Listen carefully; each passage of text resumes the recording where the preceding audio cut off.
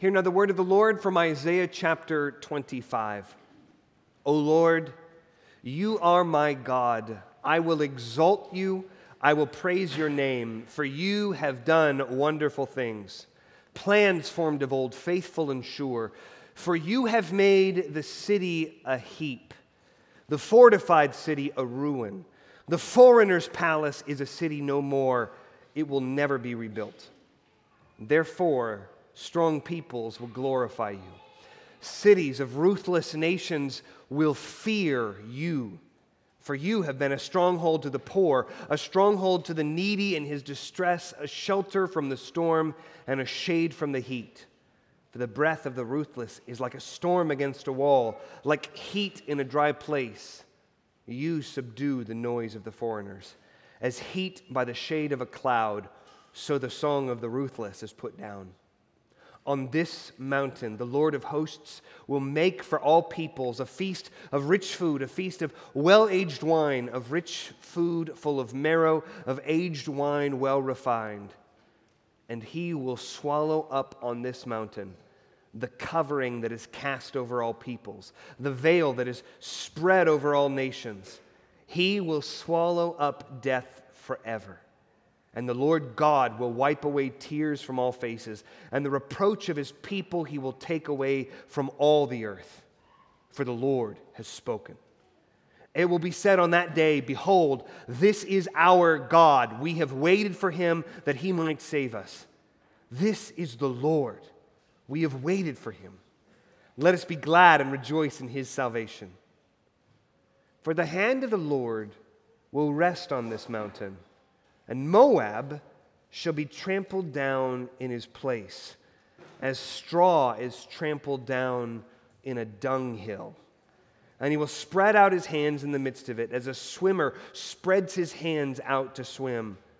But the Lord will lay low his pompous pride together with the skill of his hands. And the high fortifications of his walls he will bring down, lay low and cast to the ground, to the dust. The grass withers, the flower fades, but the word of our God endures forever. In the roughly 7 years that I have been here at Harvest, we have had, by that time stretch, an unusual concentration of funerals this year, in 2022, since the beginning of this year. As a pastor, as I've been thinking about Easter and the resurrection from the dead in light of all of these funerals that we've had in the last few months, thinking about the process of preparing for these funerals, preparing for a funeral is always unique. Every person who dies was a unique person who reflected the glory of God in a unique way, and part of preparing for a funeral is trying to capture that, trying to understand that, trying to encapsulate that person's life and the way in which that person glorified God in whatever way during the course of his or her life. But as a pastor, I always know that funerals always bring unique challenges as well. There are always questions that you can't answer when it comes to a funeral, whether you are talking about an 80-year-old man who loved the Lord, who lived a life of love and devotion and worship and service to the Lord all of his life, or whether you're talking about a 5-year-old who was taken from our midst too soon. And in the midst of this, preparing for funerals, being a pastor, you always feel so inadequate. What can I say to capture this? What can I say to address these questions? And there's a special poignant sense of difficulty in trying to answer these things and trying to address these questions and these doubts and this pain and this sorrow and to bring comfort to these difficult situations. But it's that poignant pain in the midst of death and sorrow that always, always drives us back to the gospel. The unshakable, immovable foundation of the gospel, that our only hope in life and in death, our only comfort is that we do not belong to ourselves, but we belong body and soul to our faithful Savior, Jesus Christ. Now, if you've been with us regularly, you know that right now we're regularly in the middle of a sermon series through the Gospel of Matthew, where we have a very zoomed in, focused look on the life and ministry and teaching of Jesus, our Savior. Right now we're in the middle of the Sermon on the Mount in Matthew chapter 5 and looking carefully at his teaching on the nature of the law. Today we are going to zoom out. We don't want to lose the forest for the trees. We don't want to miss the big picture in the midst of all of the details. The details are so important. We need to hold them up like looking at the different facets of a gem to see all of the beauty of the glory of Christ. But today, we want to zoom out and see the whole picture, to see at once all that Jesus Christ came to do and to accomplish in his earthly life and ministry. And so our big idea as we study Isaiah 25, a prophecy written hundreds of years to foretell what Jesus would accomplish by both his first coming and the second coming that we are still awaiting today, our big idea is this, that Jesus came to swallow up death forever. Jesus came to swallow up death forever. As we look at this prophecy, we see three parts here. In the first 5 verses, we see first a devastating storm of salvation. A devastating storm of salvation. Second, in verses 6 through 9, we see death swallowed up. Death swallowed up. And then third, and this is the question, this is the problematic part of this passage, one will have to wrestle with. What's it doing here? It doesn't seem to fit. Dunghill swimming. Dunghill swimming. A devastating storm of salvation, death swallowed up, and then dunghill swimming. Well, let's look at first the first 5 verses, a devastating storm of salvation. To understand the passage we just read, I mean, it's not totally fair to just drop into the middle of Isaiah. This is such a long book, first of all, and it's also just a towering book in terms of its importance in the Bible and understanding the whole scope and sweep of salvation. Some theologians have called Isaiah the 5th gospel. We have the 4 Gospels, Matthew, Mark, Luke, and John. They've called this the 5th Gospel, written from the Old Testament, because it's so central in understanding the person and work and accomplishments of Jesus Christ. But to understand this passage in particular, without going into all that's happening in Isaiah, we actually have to turn back to Isaiah 24. If you want to flip the page back, I want to point, in Isaiah 24, Isaiah foretells the judgment that is coming upon the whole earth. The entirety of the judgment that is looming over a wicked world where God is coming to undo creation itself as a curse and a punishment against the sin of this world. And the focal point of that is a city. It's not that God's judgment is going to fall just on one geographic location, one locale, one city of all the earth, but that this city is a symbol for all of the wickedness throughout all of human history. And we see this city talked about in verses 10 through 13, where we read that the wasted city is broken down. Every house is shut up so that none can enter. There is an outcry in the streets for lack of wine. All joy has grown dark. The gladness of the earth is banished. Desolation is left in the city. The gates are battered into ruins. For thus it shall be in the midst of the earth among the nations. This city is symbolic, it's representative of the judgment that's coming upon all nations against the sin of all nations, against the sin of all the earth. And so we come into Isaiah 25, and if we're not aware of that context, then we won't think much of this first sentence, this first verse, but it's really important in light of that judgment to understand that Isaiah is praising God for this judgment. In Isaiah 25, verse 1, he says, "O Lord, you are my God. I will exalt you. I will praise your name, for you have done wonderful things, plans formed of old, faithful and sure." That's not just a generic praise. That's particularly reflecting the judgment that God is bringing against the earth. And we know that from verse 2.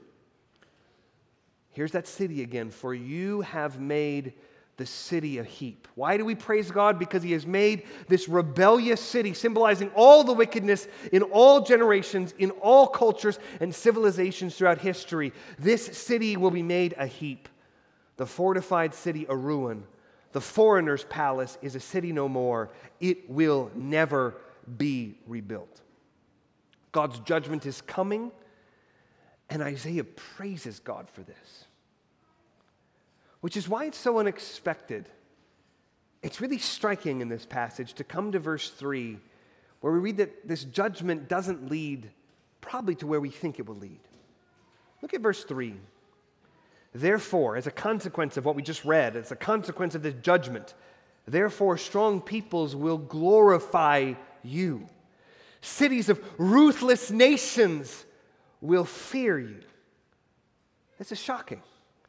The judgment of God leads to salvation. The judgment of God leads to the faith of the nations. The judgment of God leads the nations, these ruthless nations, to not only fear God, but to glorify God.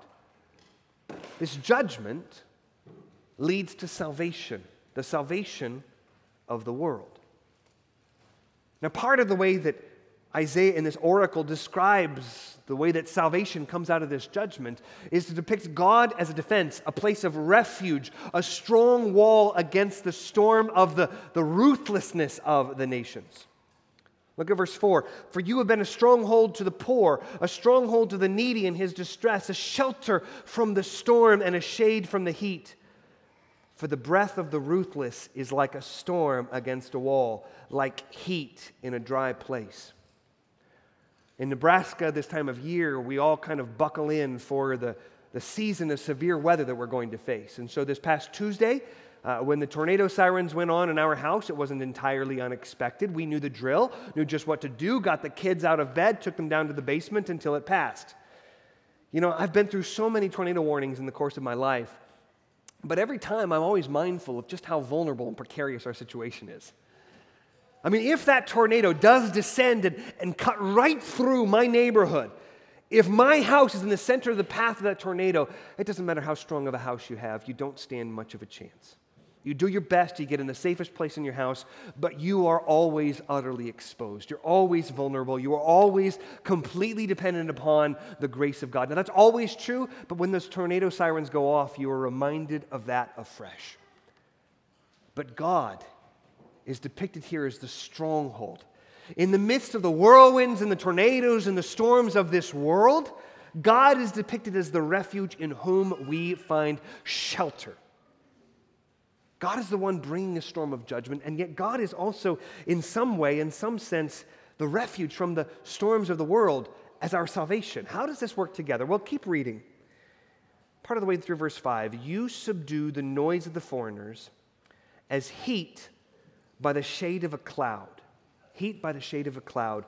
So the song of the ruthless is put down. The images here are all of weather.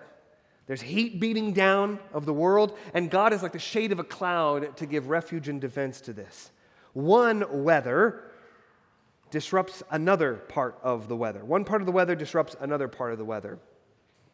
You know, it was 10 years ago this week, April 14th, 2012, that there was supposed to be the tornado to end all tornadoes. That's how they talked about it a little bit beforehand, raging through Lincoln, Nebraska. I know because I lived there at the time. It was also a very memorable event because Nebraska canceled their spring football game for the first time since 1949 because of this severe weather that was supposed to come through. My infant daughter was not even 3 weeks old.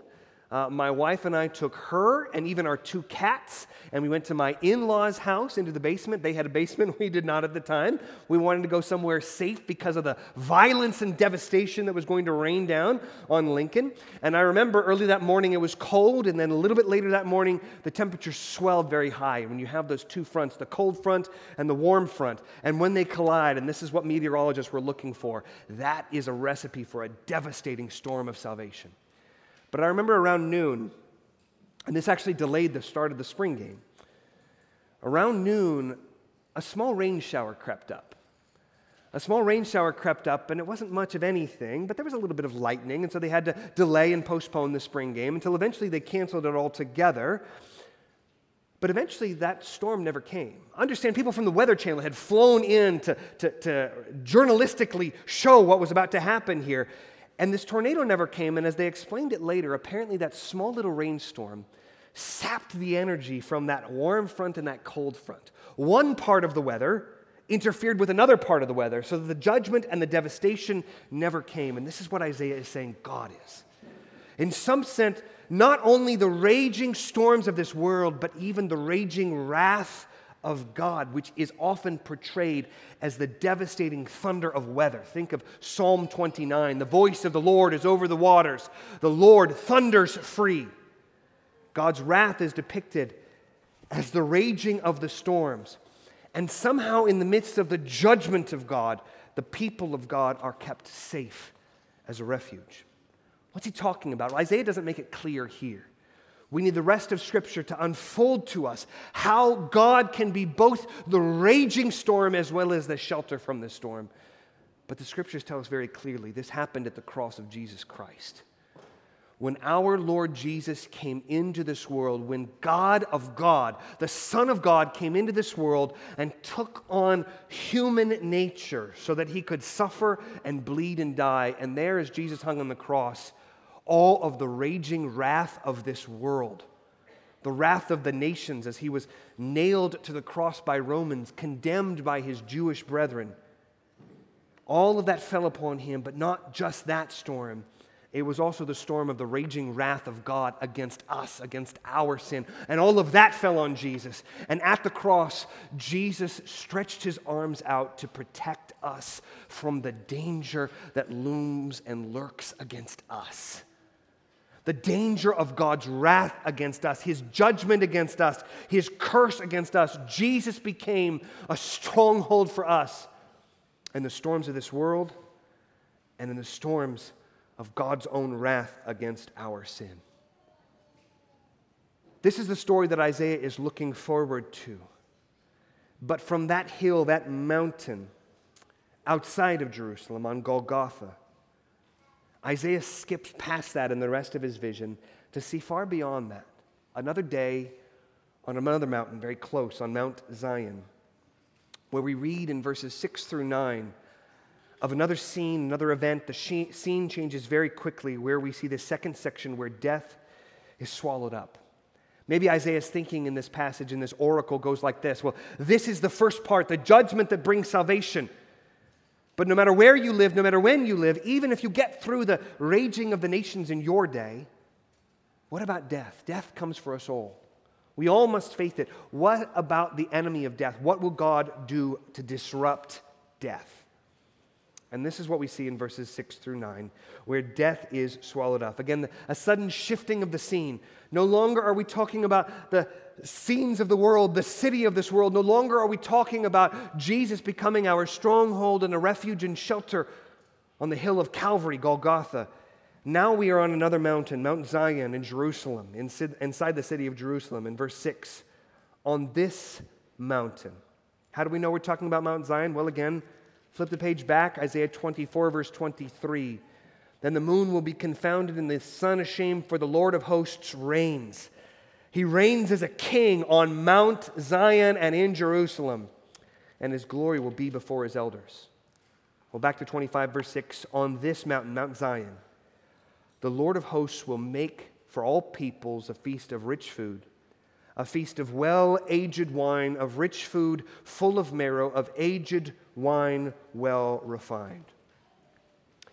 The biblical background to what Isaiah is talking about here, where God feasts with his people on a mountain, goes to yet another mountain, to Mount Sinai, back in Exodus chapter 24, where God made a covenant with his people. And then after he had made a covenant with his people to seal, to confirm, to ratify this covenant with his people, he called up a representative sample of his people.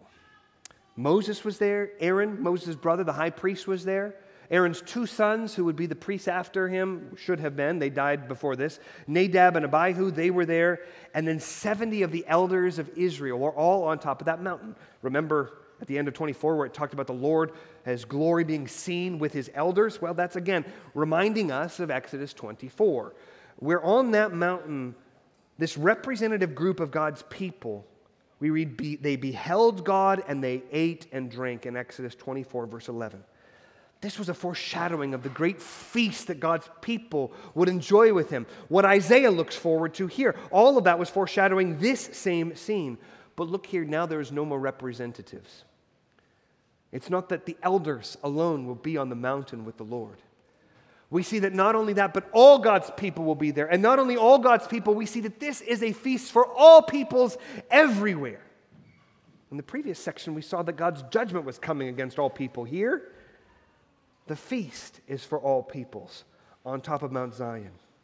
Now, this is a rich feast. It has rich food. It has aged wine, well refined. The description here of aged wine, it's John Oswalt talks in his commentary. He says, this was a practice of keeping the dregs, the ingredients from the wine, continuing to soak in the wine. She just left them soaking and soaking and soaking and continuing to give off their flavor until the time came to serve the wine.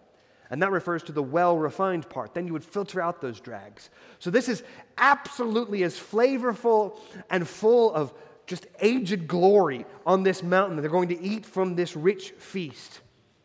And here we are on the mountain of God with all the peoples. What's happening here? Well, this is a feast fit for the coronation of a king.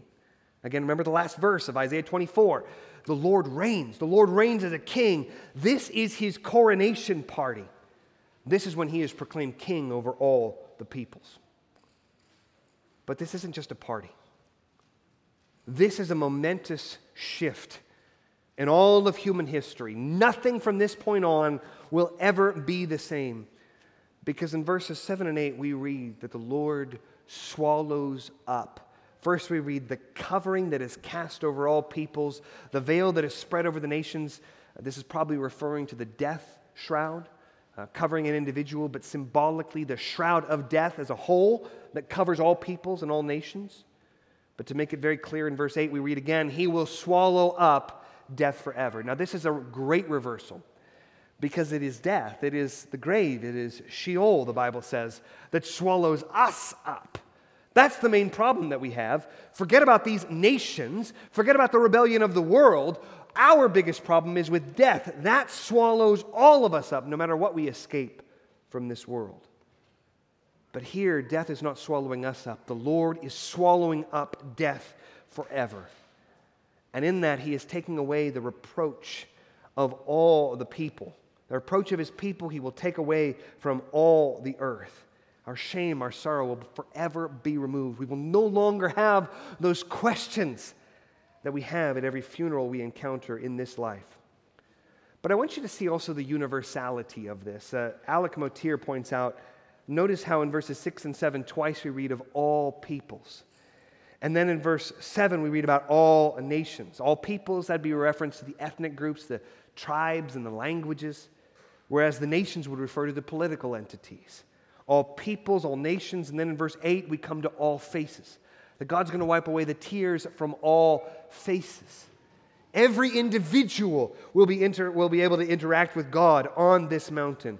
And all of these peoples, all of these nations, every individual has become, in verse 8, his people, God's people. And the reproach of God's people he will take away from all the earth. Well, in this scene, it's not hard to see why in verse 9, Isaiah will return to the praise that he began in verse 1. In verse 9, he says, it will be said on that day, behold, this is our God. We have waited for him that he might save us. This is the Lord. We have waited for him. Let us be glad and rejoice in his salvation. Now again, Alec Motyer in his commentary points out, notice the confession here. Notice the declaration. Part of this is subjective and experiential. This is our God. We have waited for him. But then it turns objective. He's not just our God, some small tribal deity in some remote corner of the earth. This is the Lord. This is Yahweh. We have waited for him. This is our God. This is Yahweh. And we read that all of this is happening. It will be said on that day. This great confession of praise will happen on that day. Well, once again, Isaiah is looking forward. But he's not only looking forward into a time that is still in the future for us, he's also looking forward. Again, this is hundreds of years before Jesus' birth and death and resurrection. He's looking forward to Jesus' resurrection. Because what we're told in the scriptures is that the resurrection of Jesus, what we are celebrating on Resurrection Sunday, is not one event, and then there will be another resurrection later that it will be a different event. We are seeing two parts of the same resurrection. They're described as a single harvest where we have, with Christ's resurrection from the dead, the first fruits. the first fruits of a harvest, the first ingathering of the crops. So then, at the end, when Jesus returns, he will bring in the rest of the harvest. He will bring us up from the dead with him, and this will be one harvest. So his resurrection is our resurrection. But it's on that day in the future when we will see all that Christ came to accomplish and to begin in his first coming, and all that Christ will bring to its completion at his second coming. This is our God. We have waited for him that he might save us. You know, we live in an age of anxiety. Now, this isn't because we suddenly have new pressures that people before us didn't deal with. In the past, people dealt with death, and death was actually much more present in the ages past. But we live in an age of heightened anxiety.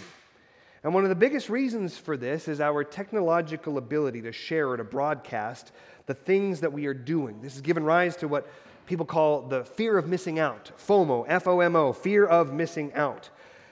And this especially is striking teenagers. Teenagers have a far higher sense of anxiety and depression and tragically rates of suicide than other people in the past.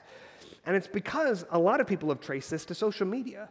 We see all of these parties going on. Someone else is doing something that we're not able to do, and that can be a crushing weight. Why wasn't I invited? Why am I not there? My life isn't as exciting as all of that. When we come to this story, this oracle, this prophecy, and Isaiah is broadcasting to us the party to end all parties, the greatest party from all human existence. Here it is before our eyes. And we should fear lest we miss out on this event. We should fear lest we are not involved in this party, because even though this is for all peoples and all nations, this will not be for every last individual. And Isaiah makes this clear in the final section, in verses 10 through 12, where we come to this odd section. How does this fit in? This dunghill swimming. It's a graphic, vile section to this passage that seems so out of place next to the glorious coronation feast of the Lord. But there is right here a purposeful contrast. On one mountain there is a great feast as Yahweh is celebrated as king over all his people. But in verses 10 through 12 we come to yet another mountain, the mountain of Moab. Verse 10, for the hand of the Lord will rest on this mountain, and Moab shall be trampled down in his place, as straw trampled down in a dunghill. Mount Zion is a glorious mountain where the Lord is coming down in his glory and dwelling with his people. And this other mountain, Moab, is contrasted as nothing more than a dunghill, a filthy, smelly pile of dung. That's what this text is telling us. Now, why is this telling us this? Well, it's not just picking on Moab here, although Moab was a particularly arrogant nation against the nation of Israel. But it's singling Moab to show us here that the world will tell you that there are other parties you can join. There are other places where you can celebrate. There are other places where you can be made happy and satisfied, perhaps for all of eternity. But understand there is no other mountain. There is no other party, because there is no other Savior. There is no other name under heaven by which we must be saved than the name of Jesus Christ. He alone can save. He is the King who will reign on Mount Zion, and every other mountain is a false counterfeit. And so this is depicted graphically, the fate of those who rebelliously, arrogantly, pridefully rebel against the King who has made a feast for all the peoples. We read in verse 11, he, the Moabite, will spread out his hands in the midst of it as a swimmer spreads his hands out to swim. But the Lord will lay low his pompous pride together with the skill of his hands, and the high fortifications of his walls he will bring down, lay low, and cast to the ground, to the dust. You know, as we have young children growing up in our house, it's a joy to see them become self-sufficient in their lives. We want to train them to gain life skills they're going to need to survive. But sometimes it can be a little bit frustrating when they insist, I can do it myself. Sometimes this means insisting I can do it myself when we are late and they want to buckle their own seatbelt and they can't quite yet. And it's just one more delay and child, let me help you. I can do it myself. Other times it's something they shouldn't be doing, something that is dangerous, something that I can see will make a mess. We've walked out and we've seen high stacks of things they've clearly climbed on to get something they really shouldn't have had from a high shelf. And you think you could have been seriously injured, child. What were you thinking? Or you see a child just confidently, triumphantly carrying something you know will devastate your carpets if they spill it. I can do it myself. You want your children to have this sense of self-sufficiency. You want them to grow in these life skills that they can't survive without. The whole point of raising children is to send them out. But you also have to train them about their limitations, to be aware of what they can and can't do. And God is showing to us here our limitations. You don't have an answer for death. You don't have the means, by any stretch of the imagination, to throw your own alternate party on another hill. All you will get is swimming in a dunghill. There's a poignancy here. What do we do with death? Well, understand, we have no hope except for what Isaiah prophesies here. So our application this morning is from verse 9. Behold your God as you wait for the salvation of the Lord. Now on Easter Sunday, I'm very mindful that people have come here this morning from a variety of places. Welcome, it's really good to see you this morning. This is always true. We talk frequently about how we are a church of many stories who are united as one body in Christ, but this is especially true on Easter. For those of you who have been here every week, you know we've been working again slowly through the Gospel of Matthew and the Sermon on the Mount. Again, we've been zoomed in on individual facets of Christ's glory of what he came to do. Today is an opportunity to zoom out so that we don't lose the forest for the trees. We don't miss the big picture in light of the individual details, as important as those are. This morning's message helps us to see the goal of redemption all at once. But for those of you here who are not here every week, maybe you regularly attend elsewhere, maybe this is your first time here, I want to absolutely make sure that you leave today having heard the truth that this message points out in the fifth gospel and Isaiah, the prophecy that foretells so much about who Jesus Christ came to be and what he came to do. Isaiah is seeing a vision where he is foretelling a day far off in the future still. A day when Jesus Christ, the King of Kings, will come to judge the world. And on that day, we are told that Christ will condemn those who have rebelled against him.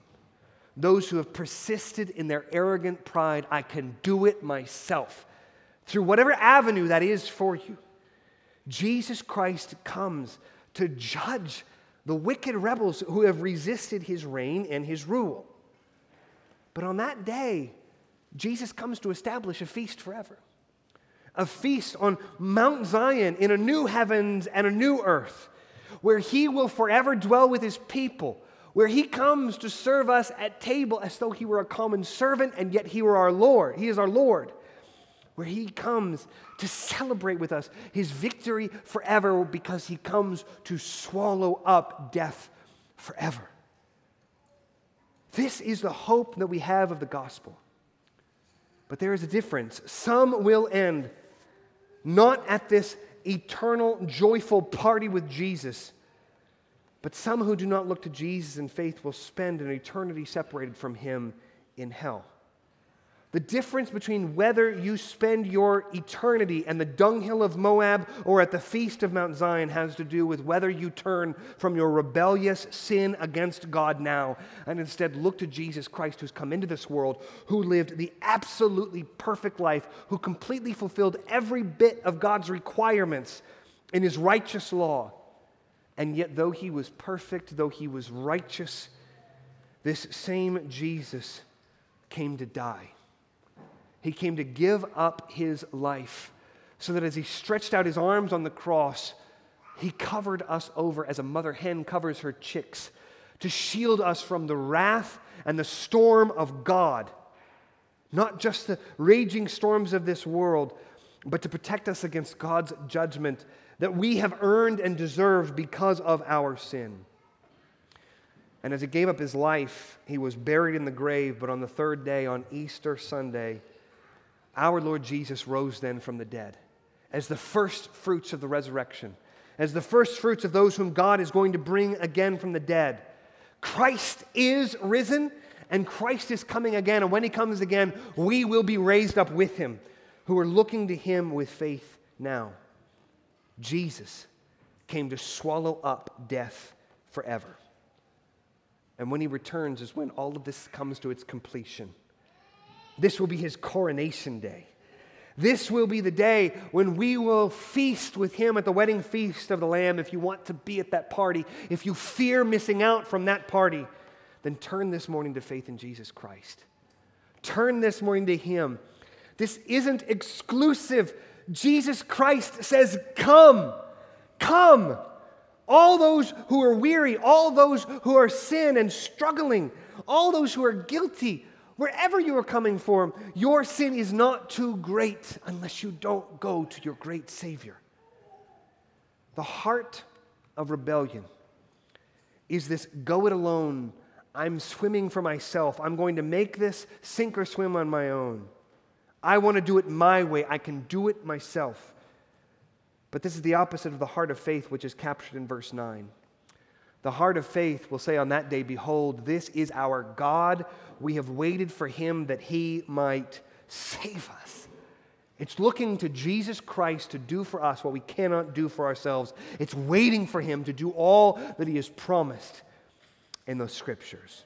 Have you turned from your own self-determination, from your own I can do it myselfness? Are you looking to Jesus Christ, who died and rose again as your Savior, as the one who shed his blood from your sins? If so, keep waiting and hoping on the Lord. But if you've never known Jesus, today ought to be the day. Every Lord's Day we celebrate the resurrection of Jesus. But this day should be the day when you come to know Christ. If you want to know more, please come talk to me. I would love to tell you more about Jesus. But turn from your sin and look to Christ in faith and be saved. Let's pray. Heavenly Father, I pray that you would give us grace. I pray that you would bless us. I pray that you would encourage us in the gospel of Jesus Christ. I pray that none who are sitting here today would miss out on this feast. I pray that you would open eyes and unclog deaf ears, and that you would give soft hearts to respond in faith to the gospel of Jesus as it's proclaimed in this prophecy written hundreds of years before our Savior's birth. We pray that we would love Jesus as we expectantly await him here on earth. Oh Lord, let that day be such a joyous, wondrous day as we praise you for the wondrous things you have done, plans formed of old, faithful and sure. Father, we pray, bring everything about that you have promised. We pray this in Christ's name. Amen.